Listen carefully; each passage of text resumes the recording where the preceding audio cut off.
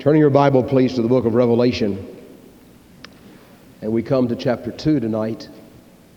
Revelation, the unveiling of Jesus Christ. May we bow together in a moment of prayer, please.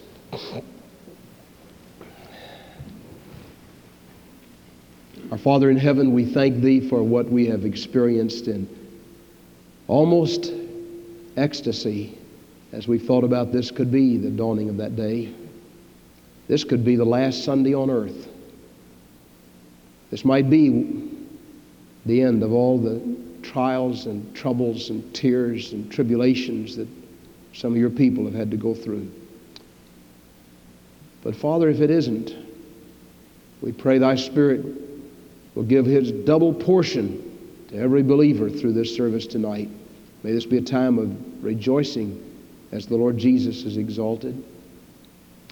And also a time of conviction when those who have never been saved come to Jesus. Oh God, trouble the hearts of those who are lost, and may they come to Jesus tonight. In Christ's name, amen.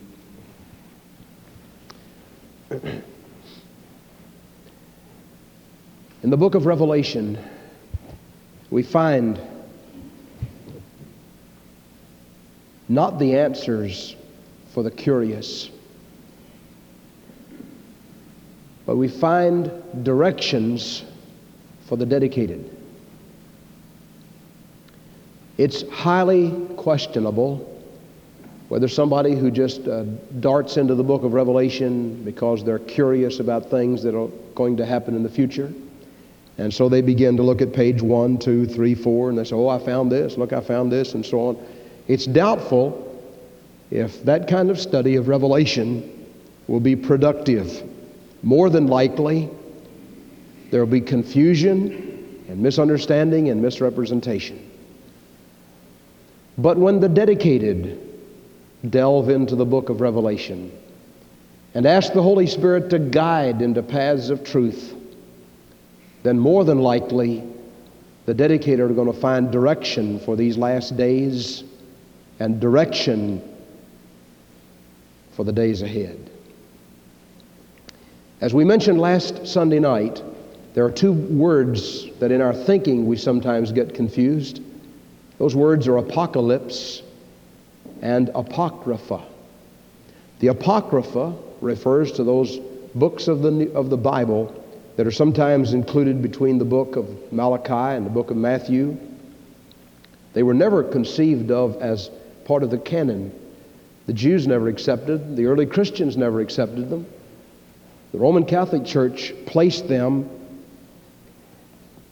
in, to use one of their terms, the limbo of a position between Malachi and Matthew, because even sincere Catholics have a hard time with the Apocrypha.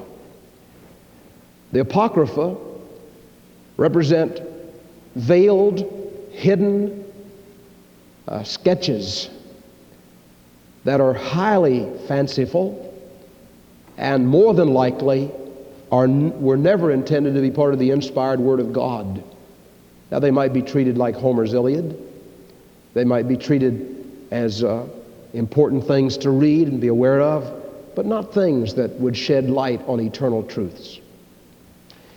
However, the book of Revelation is entirely different from this. The book of Revelation is the apocalypse, apocalypto, which means the unveiling of Jesus Christ. And the first words of the Revelation, the apocalypto of Jesus Christ, which God gave to Him to show unto His servants things which must shortly come to pass, and He sent and signified it by His angel unto His servant John. Now, Jesus Himself was given the revelation by God. Remember that Jesus, until all of His enemies are made His footstool, has placed Himself under the authority of God the Father. And so in the closing book of the Bible, the unveiling of Jesus Christ. Remember when Jesus was here, He said, I do not, the angels do not know when the Son of God will come the second time. And even the Son doesn't know. Now, after the Lord has gone back to glory, He gives to John on the exile on Patmos Island, He gives to John a revealing of Himself and reveals some things that were never revealed in the Gospels. They were never even revealed to the Apostle Paul when Paul was caught up and saw things that were eternal, things that were not lawful for a man to see, he said in 2 Corinthians 12. We see in the book of Revelation some things that had never been revealed at all about Jesus. And this scripture says, the unveiling of Jesus Christ, which God gave to Him to show unto His servants things which must shortly come to pass. And the phrase, which must shortly come to pass, remember, is a key phrase in the book of Revelation. And if we don't understand what it means, we'll get all confused. It does not mean which must shortly come to pass as we understand it from the point of time when the book was written. In other words, he was not saying, as this book is unveiled, as you get this message, these things, I give them to you in the month of December, so therefore by June they'll all have happened. He's not saying that. But he is saying, when these things begin to come to pass, then they will happen in such rapid-fire fashion that they will come quickly to pass. There'll not be long lapses between them. And so, as we wade into this book, a book that gives a promise to those who read it, whether they understand it or not, the only book in the Bible where there's a promise like that. Verse 3, blessed is he that readeth, and they that hear the words of the prophecy, and keep those things which are written in it, for the time is at hand. As we go into the book of Revelation, we see a threefold outline, and we mentioned it last Sunday night. It's found in verse 19, chapter 1. Write the things which thou hast seen. That's the picture of the glorified Christ. We mentioned this last Sunday night, the wonderful picture of the resurrected Jesus. Jesus is not in a tomb buried in Jerusalem. He is a glorified, risen Savior. In verse 14, his head and his hair were white like wool, as white as snow. His eyes were like a flame of fire. His feet like fine bronze, as if they burned in a furnace. His voice like the sound of many waters. And he had in his right hand 7 stars, and out of his mouth went a sharp two-edged sword, and his countenance was as the sun shining in its strength. Notice that his head and his hair white like wool, as white as snow, representing divine purity. His eyes as a flame of fire, representing divine knowledge. His feet like fine brass, as if they burned in a fire, representing divine judgment upon sin. His voice like the sound of many waters, with irresistible divine power. In his right hand 7 stars, representing the divine call and the empowering of his preachers. And out of his mouth a sharp two-edged sword, representing divine judgment and the power of the delivered word of God. His countenance as the sun shining in its glory, representing his heaven glory, the heavenly glory of the Son of Righteousness. And Jesus said, John, write the things which you've seen. And John did it. And chapter 1 holds up to us the vision of the resurrected, glorified Christ. And my friend, Christ is not pictured here as off somewhere in some side of heaven, turning his back and just letting things go along and wobble along in this earth. But Christ is represented here as active among his churches. Notice in verse 12, I turned to see the voice which spoke to me, and being turned, I saw 7 golden lampstands, and in the midst of the 7 lampstands, one like the Son of Man. Now the lampstands are a lamp candle stand for the churches, representing the fact that Jesus walks among his churches today. And if you want to find Jesus, he's not off somewhere in the heavens, way off, turning his back. He is active in his church. That's the reason when you touch the church, you touch Jesus. Do you remember when Saul was on the road to Damascus, And he heard that voice saying, Saul, Saul, why do you persecute me? Well, what was Saul doing? He wasn't persecuting Jesus. Jesus had gone back to the glory of the Father. But Saul had papers in his pocket to put to death Christians, the church. And Jesus said, Saul, you're persecuting me. When you touch the church, you touch me. And listen, friend, when the Lord's church is bothered or touched, when people stir up hornets' nests in the church, when they touch the Lord's apple of his eye, God notices it. And you touch Jesus, you hurt Jesus. Jesus walks among his churches. That's what this is saying. And we have a picture of the divine resurrected Christ active in his church. And then he said, write not of the things which thou hast seen, but secondly, write the things which are. And immediately we move to the church age. The church age began with the Lord Jesus. He founded the church. There's a movement. There are people today who say and insist that the church was founded on the day of Pentecost. My friend, Jesus empowered the church at Pentecost. But the Lord founded the church when he was here. You remember in Matthew chapter 16, he said to Peter, James, and John and the other disciples, who do men say that I am? Someone said, well, you're John the Baptist, or you're Elijah, or you're one of the prophets. But he said, who do you say I am? And they said, you're the Christ, the Son of the living God. And Jesus said, blessed art thou, Simon, son of Jonah. Flesh and blood didn't reveal this unto you, but my Father which is in heaven. And I say unto thee that thou art Peter, Petros, a little pebble. And upon this Petra, this bedrock, I will build my church, and the gates of hell shall not prevail against it. Jesus built the church on himself when he was here. He founded the church. The church was not founded at Pentecost. The Lord founded the church. Jesus founded it. And Jesus has always loved the church, and he gave himself for it. And so we're introduced to the church age. And we come to chapter 2. In chapter 2, I want you to see tonight, and we'll have to limit it. I could talk for hours and hours about these chapters, but I want to limit it tonight. But I'd like for you to see 4 churches, 4 women, and 4 promises.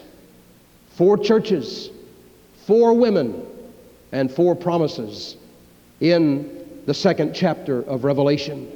Now let's begin. I want to read this chapter. Unto the angel of the church at Ephesus write, these things saith he that holdeth the 7 stars in his right hand, who walketh in the midst of the 7 golden lampstands.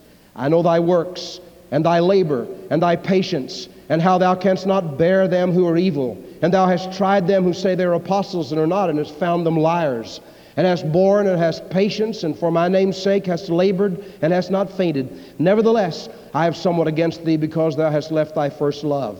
Remember therefore from which thou art fallen, from where thou art fallen, and repent, and do the first works, or else I will come unto thee quickly, and will remove thy lampstand out of its place, except thou repent. But this thou hast, that thou hatest the deeds of the Nicolaitans, which I also hate. He that hath an ear, let him hear what the Spirit saith unto the churches. To him that overcometh will I give to eat of the tree of life, which is in the midst of the paradise of God.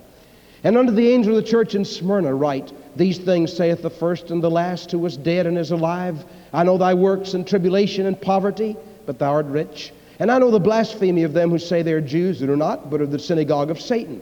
Fear none of these things which thou shalt suffer. Behold, the devil shall cast some of you into prison, that you may be tried, and ye shall have tribulation 10 days. Be thou faithful unto death, and I will give thee a crown of life. He that hath an ear, let him hear what the Spirit saith unto the churches. He that overcometh shall not be hurt of the second death. And to the angel of the church at Pergamos write, these things saith he who hath a sharp 2-edged sword. I know thy works, where thou dwellest, even where Satan's throne is.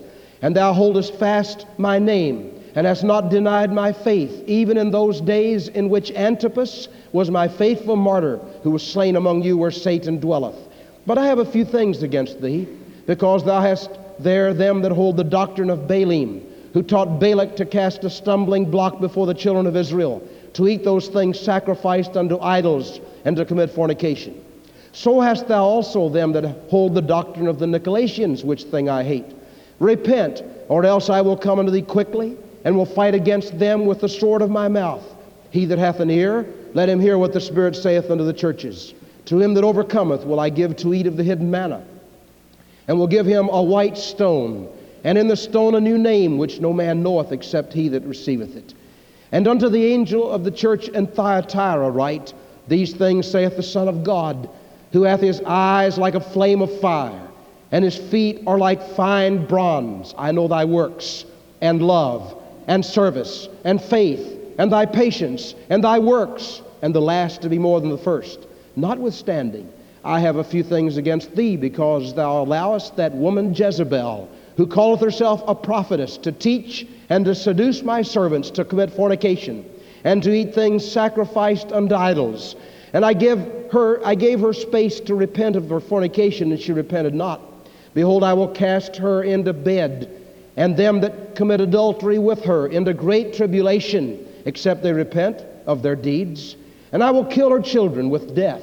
And all the churches shall know that I am he who searcheth the minds and hearts. And I will give unto every one of you according to your works. But unto you I say, and unto the rest in Thyatira, as many as have not this doctrine, and who have not known the depths of Satan as they speak, I will put upon you no other burden. But that which ye already have, hold fast till I come. And he that overcometh and keepeth my words unto the end, to him will I give power over the nations. And he shall rule them with a rod of iron, as the vessels of a potter shall they be broken to shivers, even as I received of my Father. And I will give him the morning star. He that hath an ear, let him hear what the Spirit saith unto the churches. Now, there are several ways to discuss the churches of Revelation, the 7 churches. We could talk about the 3 and the 2 and the 2. We could talk about the 3 which have very little praise. We could talk about the 2 that have no praise, and we could talk about the 2 others that have no criticism. And we could divide it that way. And I'm tempted to do it, but I'm not going to do it. I want to talk about it by chapter. And so tonight I want to approach the first 4 churches. As we think of these 4 churches, let's think first of all of what those churches were, what they believed, what their problems were, and how we would like to be like them and how we are like them. Number 1, unto the angel of the church of Ephesus write these things. The church at Ephesus was active in its orthodoxy, but it has left its first love. What is the first love of the church? Jesus. Let's say his name. Jesus. The first love of the church is Jesus. Now, this church was active in its orthodoxy. It was correct. It was fundamental. It was a Bible church. It believed the Word of God. But it had left its first love, Jesus. Now, let me ask you, what was the first love of Jesus? The Bible tells us that Jesus left the glory of heaven to come to earth. There's a parable among the teachings of Jesus that speaks of the pearl of great price. Now, sometimes that pearl of great price is interpreted as Jesus. And we say, well, Jesus was the pearl of great price.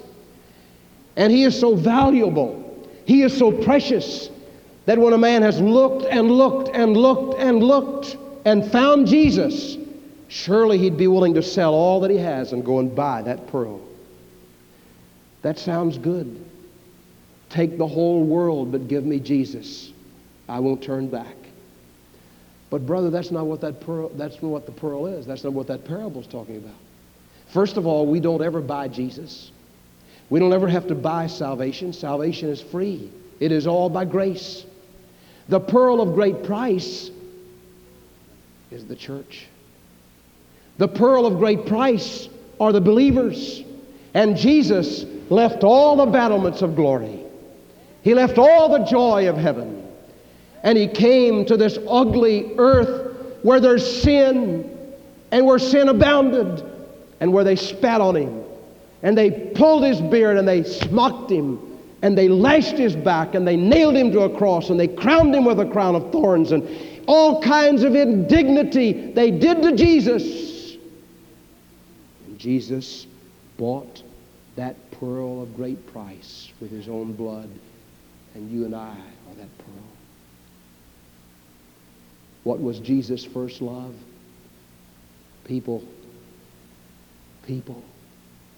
He came all the way from glory as the divine missionary, seeking through the night for men who were restless, men who were filled with self, filled with greed, filled with sin, men who could not find a way to God. And Jesus came as the light of the world. Jesus came as the answer to a heart cry. Jesus came to buy us at great price. We are the pearl of great price. And when the Ephesian church had left its first love, it had left Jesus out. And therefore, it had forgotten about the thing that was closest to the heart of Jesus, people. People. We were in Mexico, and in some city, Huatusca, we went into a church. That church took a whole city block, 7 stories high, marble floors, statues all around, a beautiful altar, wonderful PA system. We went in there and just looked and listened as they showed films and film strips and so on. And we thought of the people,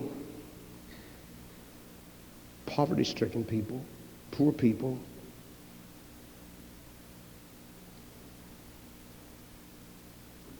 No indoor facilities, living in houses where there are dirt floors, chickens on the beds.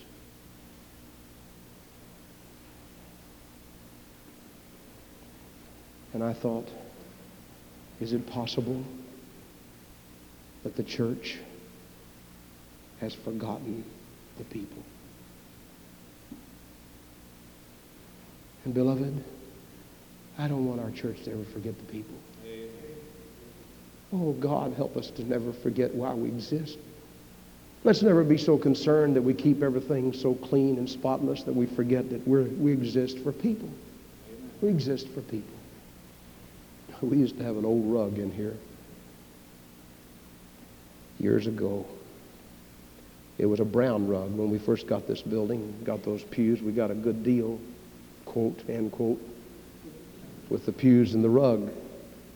And that rug got holy. I mean really holy. Betty Stallnecker came tripping through here one day and tripped over a big hole in it. The ladies used to get down on their knees and darn the rug right down here. I'm not cursing it. I'm saying, you know what they did to it? They took it and sewed it up. And they sewed up big holes down the aisles. And some visiting preacher came here one day and he said, you know, I'm glad you have a rug that's worn out right here. I'd never thought of it like that. I was sort of ashamed and embarrassed with it. But after that, I began to think, well, maybe that's pretty good. Maybe we're glad we have those holes. That's just a little simple illustration of the fact that we need to always remember that we exist for the people. The church at Ephesus had left its first love. It had forgotten what its first love was all about. God grant that we'll never do that. The church at Ephesus, orthodox, biblical. I have somewhat against thee because thou hast left thy first love. Now there's something else. I want you to notice to the angel of the church at Pergamos in verse 12. Write these things, saith he that hath a sharp sword with the 2 edges. I know thy works, where thou dwellest, even where Satan's throne is, and thou holdest fast my name, and hast not denied my faith, even in those days in which Antipas was my faithful martyr, who was slain among you where Satan dwelleth. But I have a few things against thee, because thou hast there them that hold the doctrine of Balaam, who taught Balak to cast a stumbling block before the children of Israel. That is, there were no standards. There was worldliness in that church. No standards. What was the doctrine of Balaam? What was this church at Thyatira guilty of, Pergamum guilty of? Well, you remember the story of Balaam? Balaam was a strange man of the Old Testament in the book of Numbers. Balak was king of Moab. And the children of Israel were marching through, and Balak was afraid of the children of Israel, and so he sent for Balaam, who was some kind of a seer. Apparently, he knew about God. Maybe he knew God. He is not listed as one of the main prophets, but he is called a prophet, a seer. And in chapter 22 and 23 and 24 of Numbers, he goes to some high exalted positions in saying something about the coming of the Messiah. I shall see him, but not now. I shall behold him, but not nigh. There shall come a star out of Jacob, and a scepter shall rise out of Israel. Balaam said that. The same Balaam, however, was called to curse the Israelites. And Balaam said, I can't do that. I can't go curse the Israelites. Well, they're God's people. Oh, but you must curse them. So Balak sent for him and offered him gifts. And finally Balaam came down and he looked. He said, well, I'll just tell you, I'll go over here and pray. And he went over here and prayed. And God said, you can't do that. And he came back and said, I can't do it. I can't do that. And so Balak was furious. He was mad as hops. And Balaam went off. And finally Balak said, I know what I'll do. I'll go offer him some prestige. And so he said, say, Reverend Balaam, I'll tell you what, we'll make you somebody in the land, and everybody will recognize who you are, and we'll elevate you a little bit, and you'll have wider influence, and you'll get a better church, and you'll be able to do more things. Reverend Balaam, would you come and just show us how to curse the Israelites? Balak said, let me think about that one. And so Balaam thought, and he said, now I can't go curse them myself. Here's what I'll do. I'll tell you what. I can't curse them. God won't let me. But I'll tell you a secret. Here's how to curse them. You get your young people to throw a big shindig down in the valley and send out invitations to all the young people of Israel. And get their teen boys to come down and have a big dance with your teen girls. And you get them all mixed together and get that big rock and roll music playing. And you get everything going, get their bodies close to each other, and pretty soon they'll be so entrenched that they'll be committing fornication and their power will be gone. And Balak said, okay, Brother Reverend Balaam, that's good. It's exactly what they did. And the glory of Israel faded away. God said,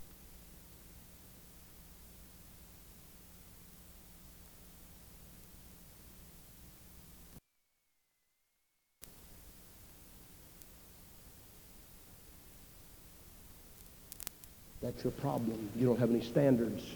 There's worldliness in your church. There's worldliness in your church. You're trying to be like the world. You're trying to act like the devil. You're giving into flesh and the world and the devil. That's the problem. And ladies and gentlemen, that's the problem today among Christians. Many Christians are trying to live so close to the world and so close to the devil and feed their flesh. They've forgotten that we're to be different. The Bible says, come out from among them and be separate, saith the Lord, and touch not the unclean thing, and I will receive you. I will receive you. The church at Pergamum. But what about the church at Thyatira?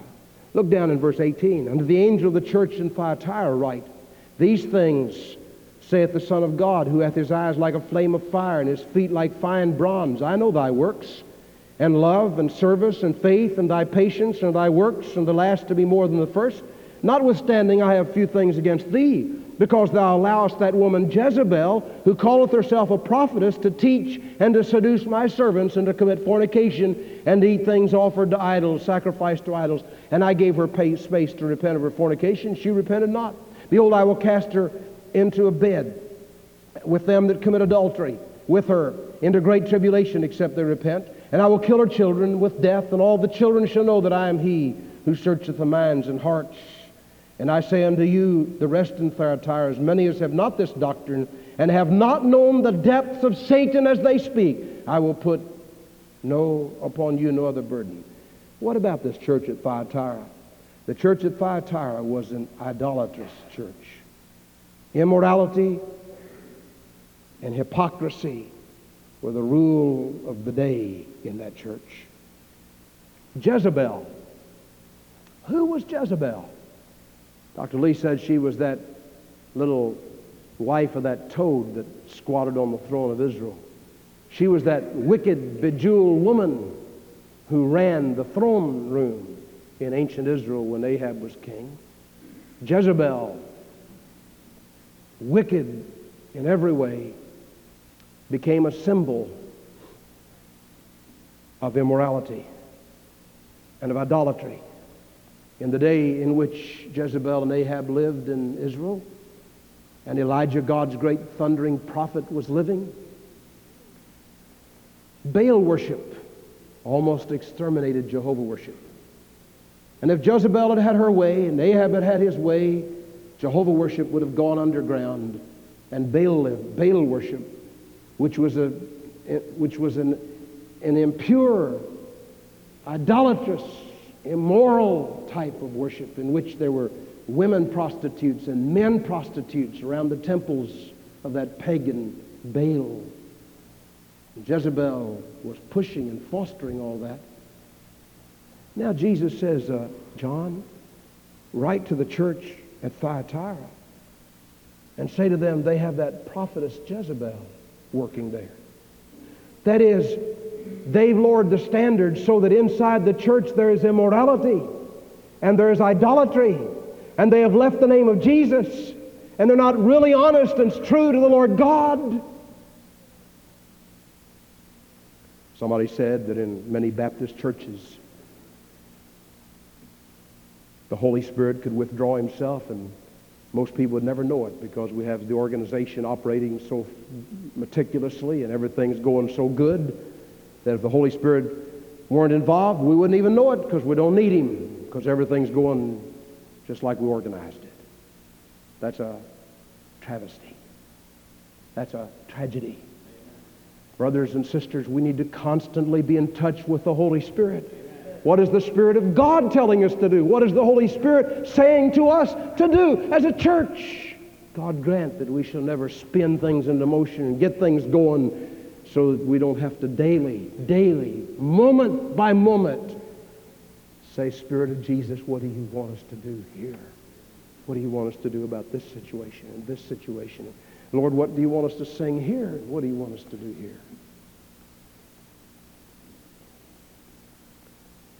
This leads me, and I'll come back to the fourth church in a moment, but this leads me to speak of the four women that are mentioned. Jezebel was the first of these women. The four women in Revelation represent a religious system or group. Jezebel represented corruption in the local church.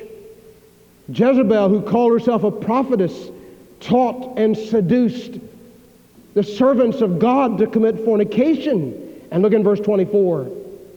Jezebel obviously was behind this, knowing the depths, the deep things of Satan. My friend, not everything that is religious is righteous. Not everything that is churchy is Christian. And not everything that we do in our churches has the biblical authority of God. We have to find out what the Holy Spirit's telling us to do. Jezebel delved into the deep mystery things of Satan. Now, I hope you'll understand some of the things I'm going to say to you in a moment. I'm not trying to take crack shots at anybody. But there's never been a day in all Christendom when we need to be more careful about doctrine. We're living in a day of the charismatic movement. And I want to tell you, I believe there are many, many sincere charismatics who love the Lord. I know that. But the very danger of the charismatic movement is that the thing they stress the most can be so easily counterfeited by Satan. And it is. There is a rise in the modern tongues movement in Eastern religions that don't know anything about Jesus at all. They know nothing about God, but they speak in tongues. Most of you know, I've heard J. Harold Smith's story about speaking in a meeting in Michigan or somewhere. He said some woman got up and started talking. She said, I want to talk in tongues. And she began. She took off. And Dr. Smith just let her. When she got through, he said, now, in order for it to be scriptural, we have to have an interpreter. And some man stood up over here and said,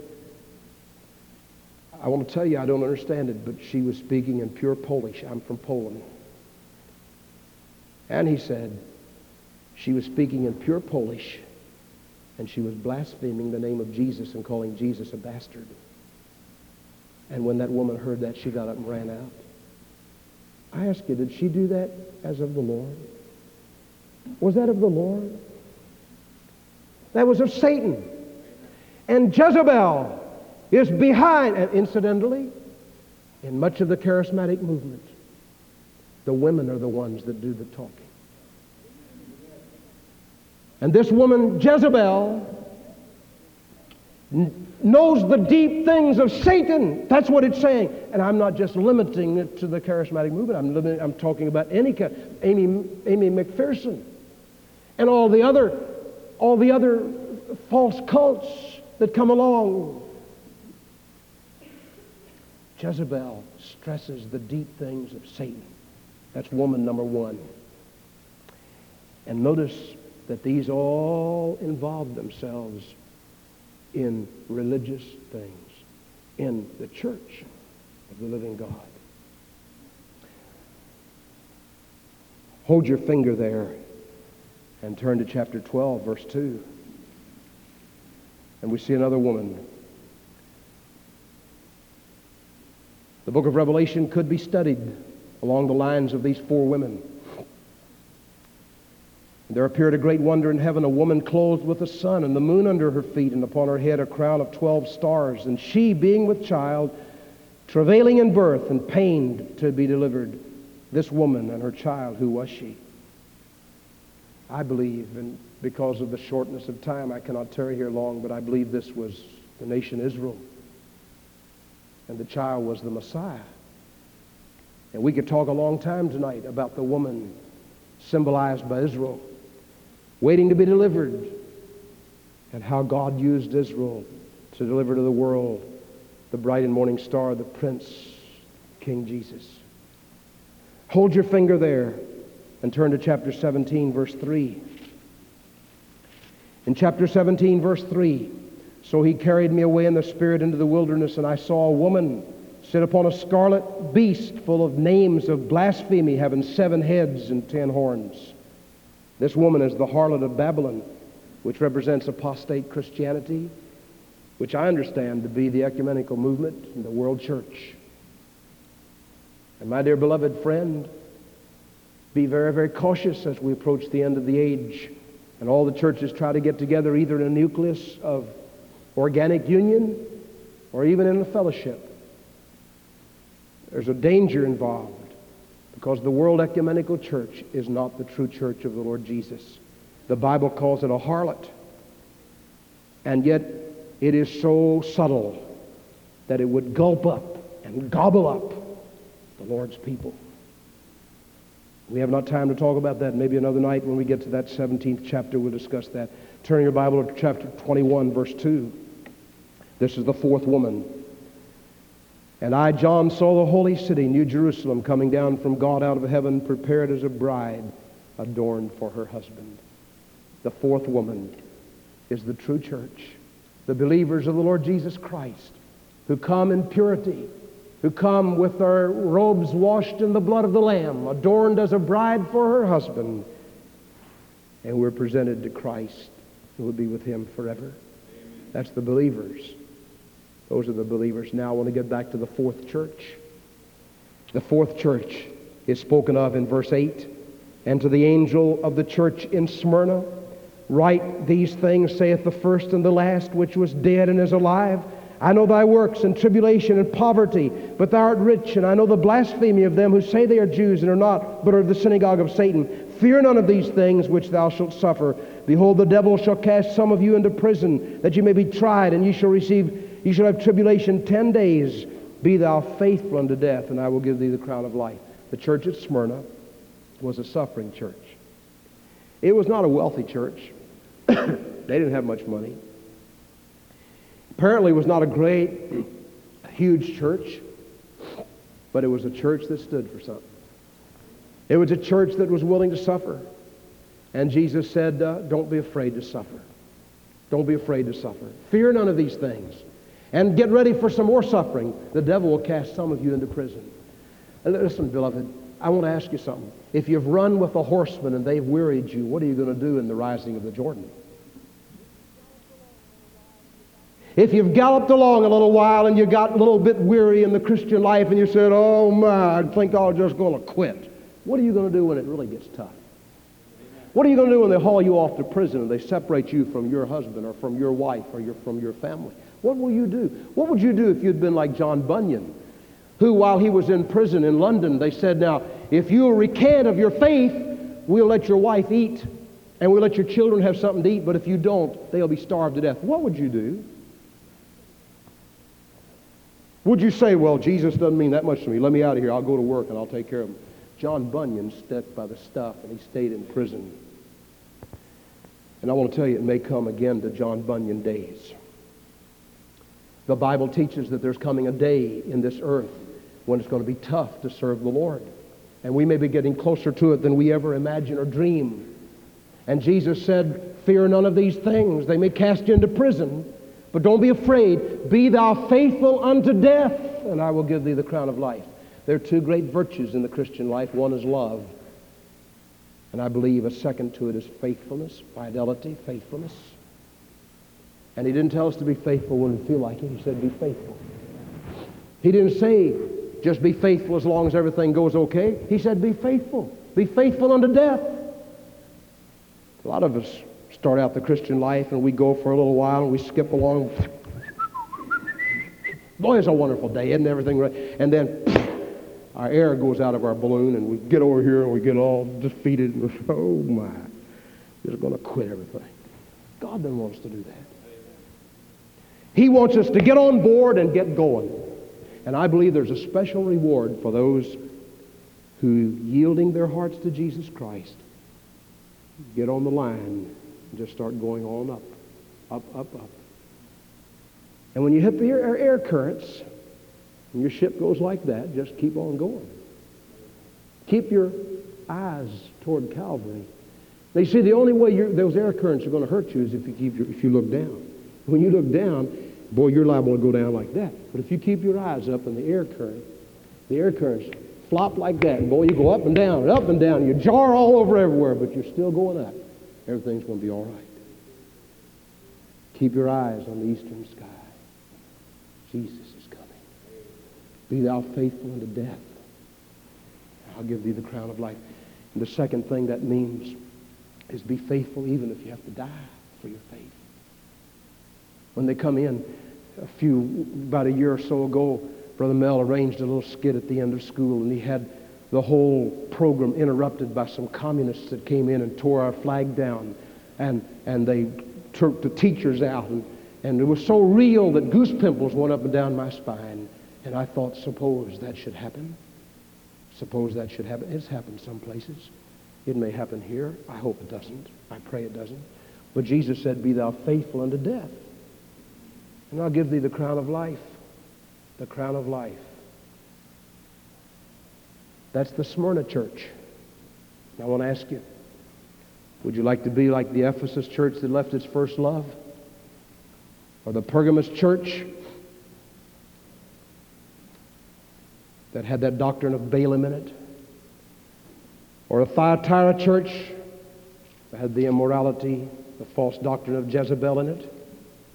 Or like the Smyrna church, where Jesus said there's going to be some suffering ahead. Be thou faithful to death. I'll give thee the crown of life. I want to close tonight with speaking of 4 promises. The 4 promises I love this. There's a song we sing, to him that overcometh a crown of life shall be. I like that. This scripture speaks 4 times of him that overcometh. Let me read it to you. Look in verse 7. To him that overcometh will I give to eat of the tree of life, which is in the midst of the paradise of God. Verse 11. He that overcometh shall not be hurt of the second death. Verse 17. To him that overcometh will I give to eat of the hidden manna, and will give him a white stone, and in the stone a new name written, which no man knoweth except he that receiveth it. And in verse 26, he that overcometh and keepeth my words unto the end, to him will I give power over the nations, and he shall rule them with a rod of iron, as the vessels of a potter shall they be broken to shivers, even as I have received of my Father, and I will give him the morning star. Let me ask you something. Does this mean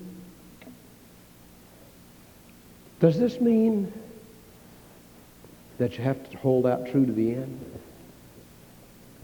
And boy, if you make one false move and you fall down a little bit, that means you're lost and you don't overcome. What does it mean? Him that overcometh will I give all these promises to. I'll give him the morning star. What's the morning star? It's Jesus. He said, I'll make you a pillar in the house of God, and I'll give you hidden manna. Hidden manna. Nobody knows what that hidden manna is. It's refreshment, spiritual food inside your soul. You will not be hurt of the second death. All these wonderful promises. To him that overcomes. Well, who is he that overcomes? Hold your fingers and turn back in your Bible to 1 John chapter 5. The best commentary on the Bible is the Bible itself. Look in 1 John chapter 5, verse 4.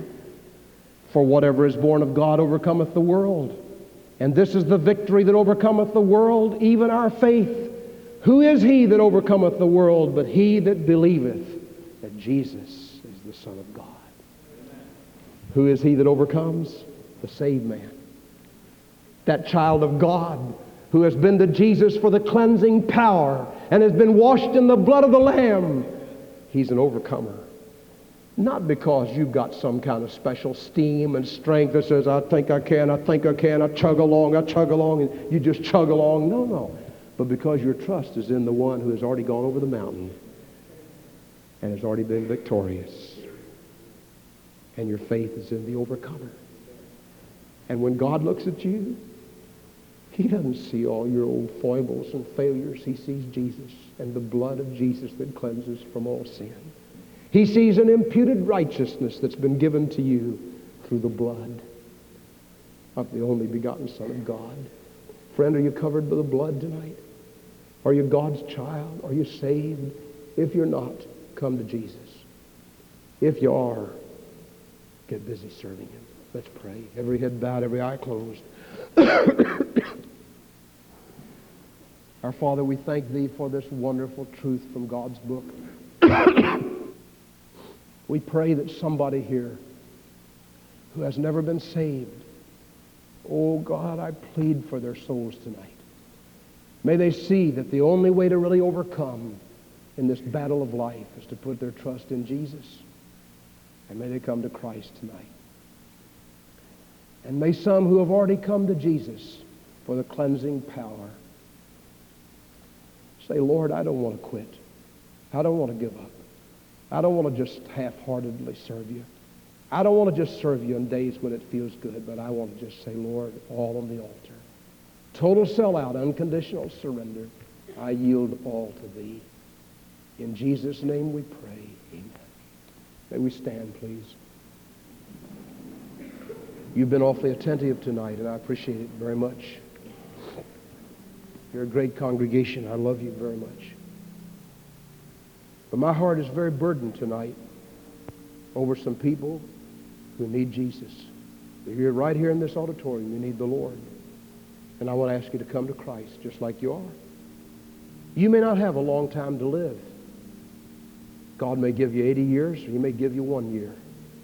I want to ask you to give your heart to Jesus tonight. Come to him. Trust him as your Savior. And friend, if you're already saved, Be like that Smyrna church. Say, Jesus, I want to be faithful unto death all the way. I love you, Lord. I've enrolled in a service that's for all eternity. I don't want to be on a roller coaster up one day and down another day, but I just want to serve you. In days when it feels good and in days when it doesn't feel good, I just want to keep on keeping on. God may have called somebody in this room tonight to special Christian service. Will you surrender to Him? Do what God tells you to do. And friend, if you're not saved, come to Jesus right now. If you were saved at one time and you feel like you've wandered away from God, God's right where you left Him. He hasn't left you. You come back to Him. Christ receiveth sinful men. Do what Jesus tells you to do while we begin to sing. We'll come.